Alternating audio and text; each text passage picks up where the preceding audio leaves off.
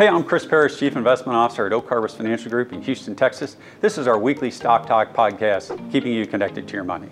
So I'm out on vacation this week. It's spring break here in Texas. I'm at Disney World with my family, and hopefully I'm surviving a few roller coasters. In replace of me talking, I'd like you to watch a segment that Troy and Charles just recorded that puts together our investment philosophy, puts together our stock picking quantum-metric model, and I think you'll find it invaluable from an educational standpoint. Viewers, here it is. Here's Troy and Charles and how Oak Harvest puts together portfolios. Welcome to today's video where we're going in depth with Charles Scavone, Director of Investments here at Oak Harvest Financial Group, and asking about process, how that process applies to your portfolio, and how we decide which stocks, which bonds, which investments we choose to go into your portfolio to help you reach your retirement goals. Charles, from your experience, what is the direct benefit to the consumer or the potential benefit to the consumer from having a structured process in place for stock selection, and maybe in your career, some examples of if there isn't a process in place, what can go awry? Yeah, well, that's the second part of your question is the best part of it, because from our standpoint, any investment program that does not involve some thoughtful, systematic process to allow you to identify these investment opportunities leads you to this random outcome, and you have a handful of randomly selected stocks. Is kind of like going to your barber or your hairdresser and getting stock tips. And so our perspective and what Chris and I bring to the table as institutional framework investors is that we want to employ some thoughtful, systematic process that allows us to identify what we believe to be the most important attributes that a company can possess. And those are the ones that affect corporate profitability. And our experience is that it is sales, margins, and return on invested capital. And to oversimplify it a bit, it's if we have a good product or service and we sell a lot of it, we generate a lot of sales. If it's really good, we're able to charge more for it and we generate high margins. And then we can take the proceeds of that and reinvest it back in the company and generate this wonderful flywheel effect that creates, the great growth companies that we've seen across various market cycles, across various types of economic conditions and economic cycles. And it creates this thoughtful framework that gives us a confident platform to operate from that we believe gives us the best chance of creating repeatable returns over time. And it's something that there's quite an established precedent in capital markets for as well. There's not many companies out there that have increasing sales, that are expanding the margins or the amount of money that they make on that increasing amount of sales, and then redeploying that capital from those sales and increased margins, profitability, redeploying that capital into more successful projects, and that's how we create an expansion of multiple. That's how we create compounding profitability, which then translates into compounding stock returns, or at least theoretically. So that's the first part of the process, right? Think SMR, sales, margin increasing or margins, and then return on invested capital, SMR. But when we talk about investing in today's environment, it's not just maybe what we call that bottom-up analysis or fundamental analysis. You brought a term to Oak Harvest called Quantamental. And Charles, you brought this term to Oak Harvest Financial Group, and you're going to hear a lot about this moving forward, or at least it will be frequent in our writings and our communication with you and our appointments with you. But Quantamental. So how does Quantamental, when we're talking about the quantitative analysis, that's obviously looking, like we said, the bottom up, the fundamentals, SMR. But how does it now tie into what the economy is doing and what's going on maybe with the Federal Reserve, with monetary policy? Sure. Well, it's important to take one quick step back and say, okay, well, what is this quantitative process? So we have the tools in-house that allow us to look at a universe of about 28,000 stocks and say, okay, where can we identify those trends that we talked about? And it'll take that universe of 28,000 stocks and boil it down to a much smaller group that we have the highest level of interest in, and that's sort of the quantitative process. But then we've reduced our focus to this smaller universe of companies that we want to then examine to see if those traits, those financial traits we've identified, are durable, repeatable, and hopefully, carry us across an economic cycle. So then we begin our process as true fundamental analysts, and begin to do a deep dive and looking into what are the drivers of the financial performance of these companies. And that's the fundamental aspect of it. So we meld this quantitative process to bring our focus into what's most important, and then we really add a lot of value, I think, in bringing our experience as research analysts, and I'd really dig into these companies and identify the choices we want to use. And that's what's what's completely different from what we do versus an index fund that just allocates, the client's capital in a formulaic basis across a litany of stocks, regardless of the investment merit of those positions.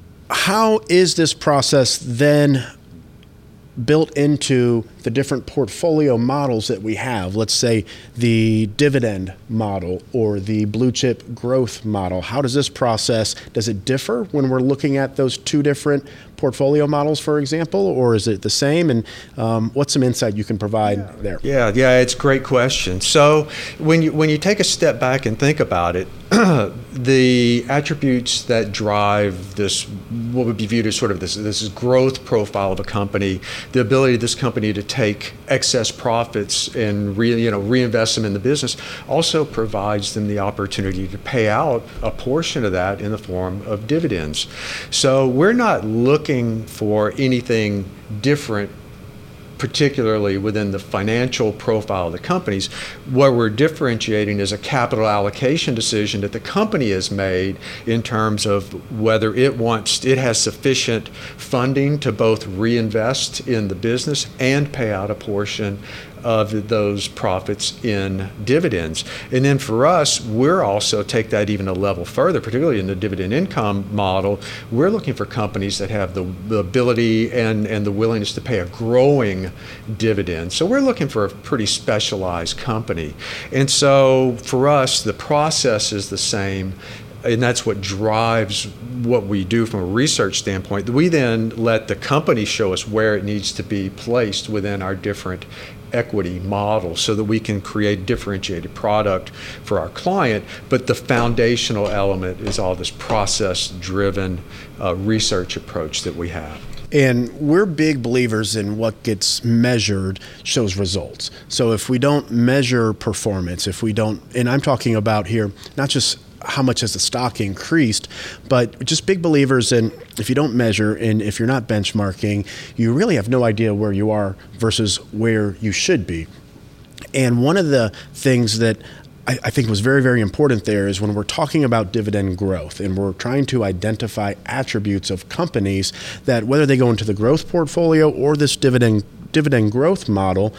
And just as a refresher here, dividend growth is when companies pay out a dividend. They have a long history of paying a dividend, but that dividend that they pay out increases over time, and we expect it to continue to increase.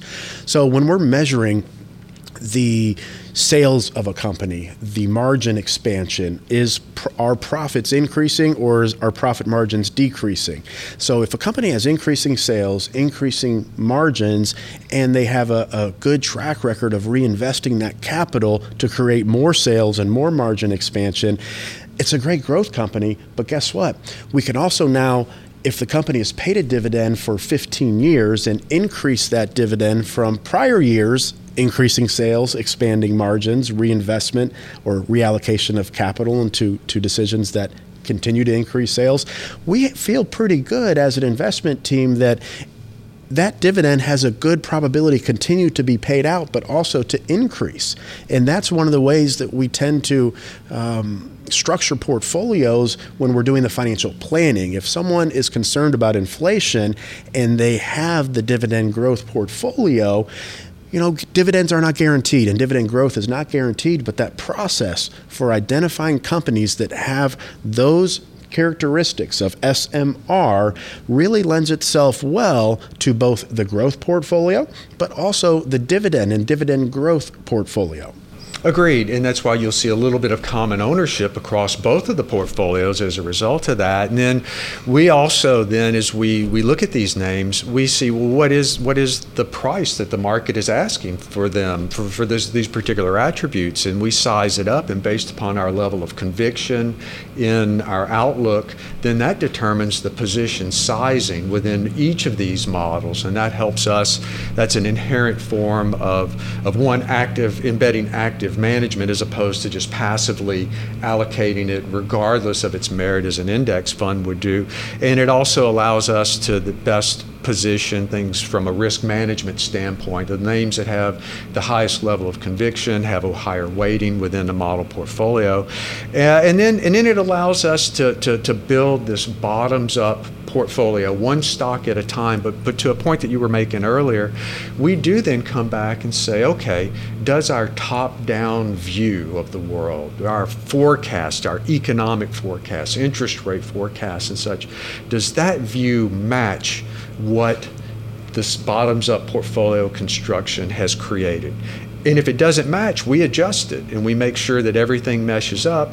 And as things change, then we can change the allocation of these individual names within the portfolio. So something really, really important that Charles said there, and it's position sizing. So one of the tools we use to manage risk is position sizing throughout the portfolio. So position sizing, if you invest, let's say $100,000, and you have $1,000 in one company, that's a 1% position size. Now, most people probably aren't aware that the S&P 500, if you buy an index fund, it's a market cap weighted index. So there's no strategy to which companies are allocated to what percentages in that index other than how big is what we call the market capitalization. So it's overweighted towards Google and the big technology companies, but there's no Quantamental analysis there to really say, you know what, these are the best companies to own right now, given their fundamentals, but also the economic environment that we're in.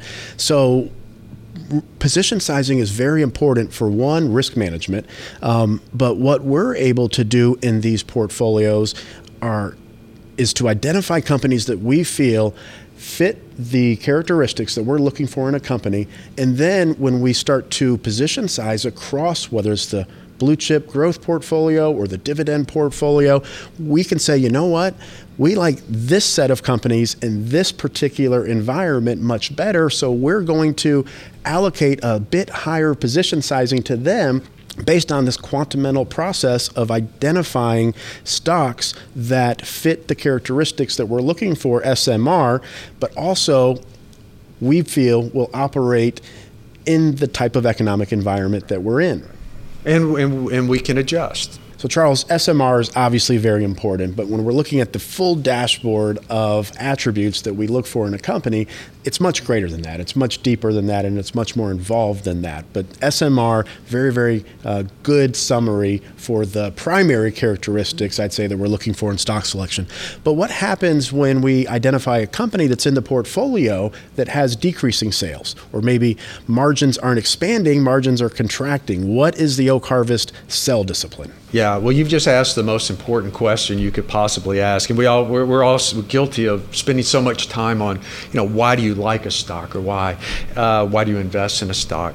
Really, the fault that I see in most investment programs is they don't have a disciplined sell program in place, and it becomes an emotional thing. And for us, it's never emotional. It's very much driven by the simple fact that, to the extent that any of the criteria that we used as a part of the buy decision on a particular name is no longer valid, that stock is candidate for sell. And we put our fundamental hats on and say, okay, this looks like it's going to be some enduring condition, something's changed with the business model, it's gone. We'll take that proceeds from selling that particular name and look to reinvest it into the next higher earning name within the portfolio. So there's always a process of portfolio upgrade going on, and there's always a process of risk management going on. We don't put something in a portfolio and then just forget about it. And you'd be surprised, we see that a lot of time when we look at portfolios that come in-house. And so it's part of the risk management program and a very important part of what we do. And what's important for you to understand watching this video is when you go into the investment department and we start to look at the type of visibility that we have. So we're pulling data from all of the important metrics that we're following. SMR is a very good kind of summary of those, but there's many more. But we have visibility of all the companies inside the portfolio and the key characteristics with real-time data that's being updated. So think of it as a performance dashboard or a measurement dashboard where we can measure the current profitability, past profitability, margins, all of the key factors that go into the stock selection process. We have visibility of all those attributes, and we can use that data to dictate our decisions. And if some of the fundamentals, or even maybe from that top-down approach, the economic environment is no longer conducive to that particular industry or company, we can make portfolio decisions, reallocate capital as warranted on this real-time basis. Agreed. And you highlight another interesting point. We're not just looking at just the companies that we own. We tend to focus a lot on their customers, their competitors, and their suppliers. And if there becomes issues in either of those, we think through and determine if there's going to be a problem at the company itself, trying to just stay one step ahead of the street. You couldn't have a better example than COVID with all the supply chain breakdowns, which leads to lack of inventory, which then leads to a lack of sales.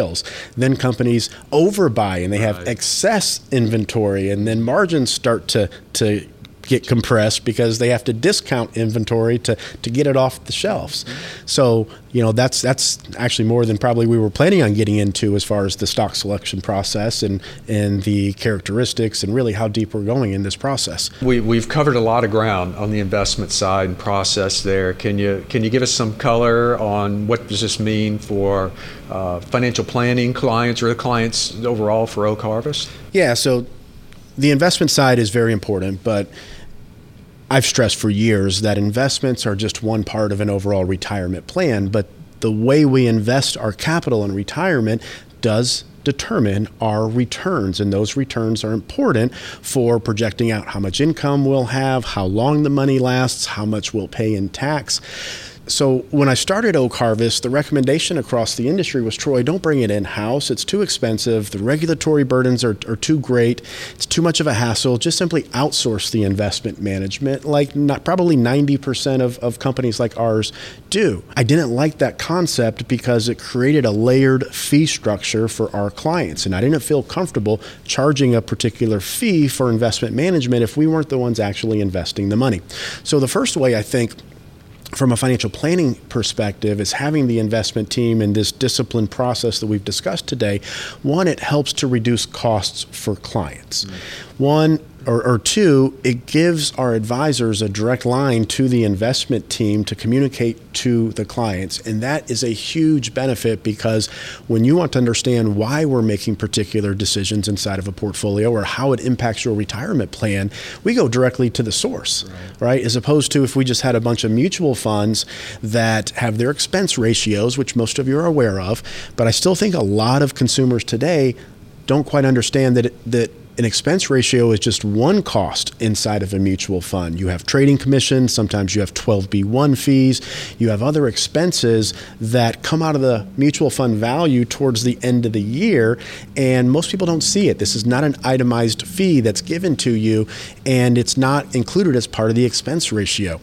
But if that was the way we were going, I couldn't go to the mutual fund manager at American Funds and say, hey, Jim, what's going on here? Why'd you sell these positions? Or what are we thinking with these allocations? So tying the investment process into the financial planning process, it puts the consumer into what I believe is a lower cost structure because it's not being outsourced, and all the planning is inclusive of that investment management fee, as well as the investment management and the buying and selling of individual stocks. But when we craft retirement plans, if someone has an expectation of a lower volatility portfolio and they're looking for modest growth with the potential for increasing income, well, the advisors know, hey, we can use the dividend growth portfolio, and then it's a matter of the advisor having a conversation with you, the client, to determine the appropriate amount of risk to put in the market versus how much of the portfolio we want secure. So the investment portfolios that we operate and manage here at Oak Harvest Financial Group have specific intentions and specific goals, but we're able to customize then the plan for someone's individual retirement needs, objectives, and goals around the portfolio models themselves, or use the models to incorporate into a more strategic and thoughtful retirement plan that melds those two together. Makes sense to me, and that just highlights again the risk management element of it too, and the work that the financial advisor does in helping a client assess how much of these elements to have within their plan. So I hope you understand now a little bit more about the stock selection process here at Oak Harvest Financial Group. And this is just step one of the retirement success planning process, which is risk management to achieve a certain expected growth or rate of return. So now that you have a greater understanding of how that operates here at Oak Harvest Financial Group, we can tie that into what we do on an income planning side, a tax planning side, and of course the healthcare and estate planning. It's what makes us different for you in your retirement. We're going to have more of these videos, so stay tuned. We thank you very much for watching this one. And if you have questions, reach out to myself, reach out to your advisor, and we look forward to seeing you soon on your next review. Viewers, I hope you found that segment with Troy and Charles invaluable. I know I found it educational. So if you want to get hold of one of our advisors, please give us a call here at 877-896-0040. Give us a call. We'll help you on your financial journey into and through your retirement years.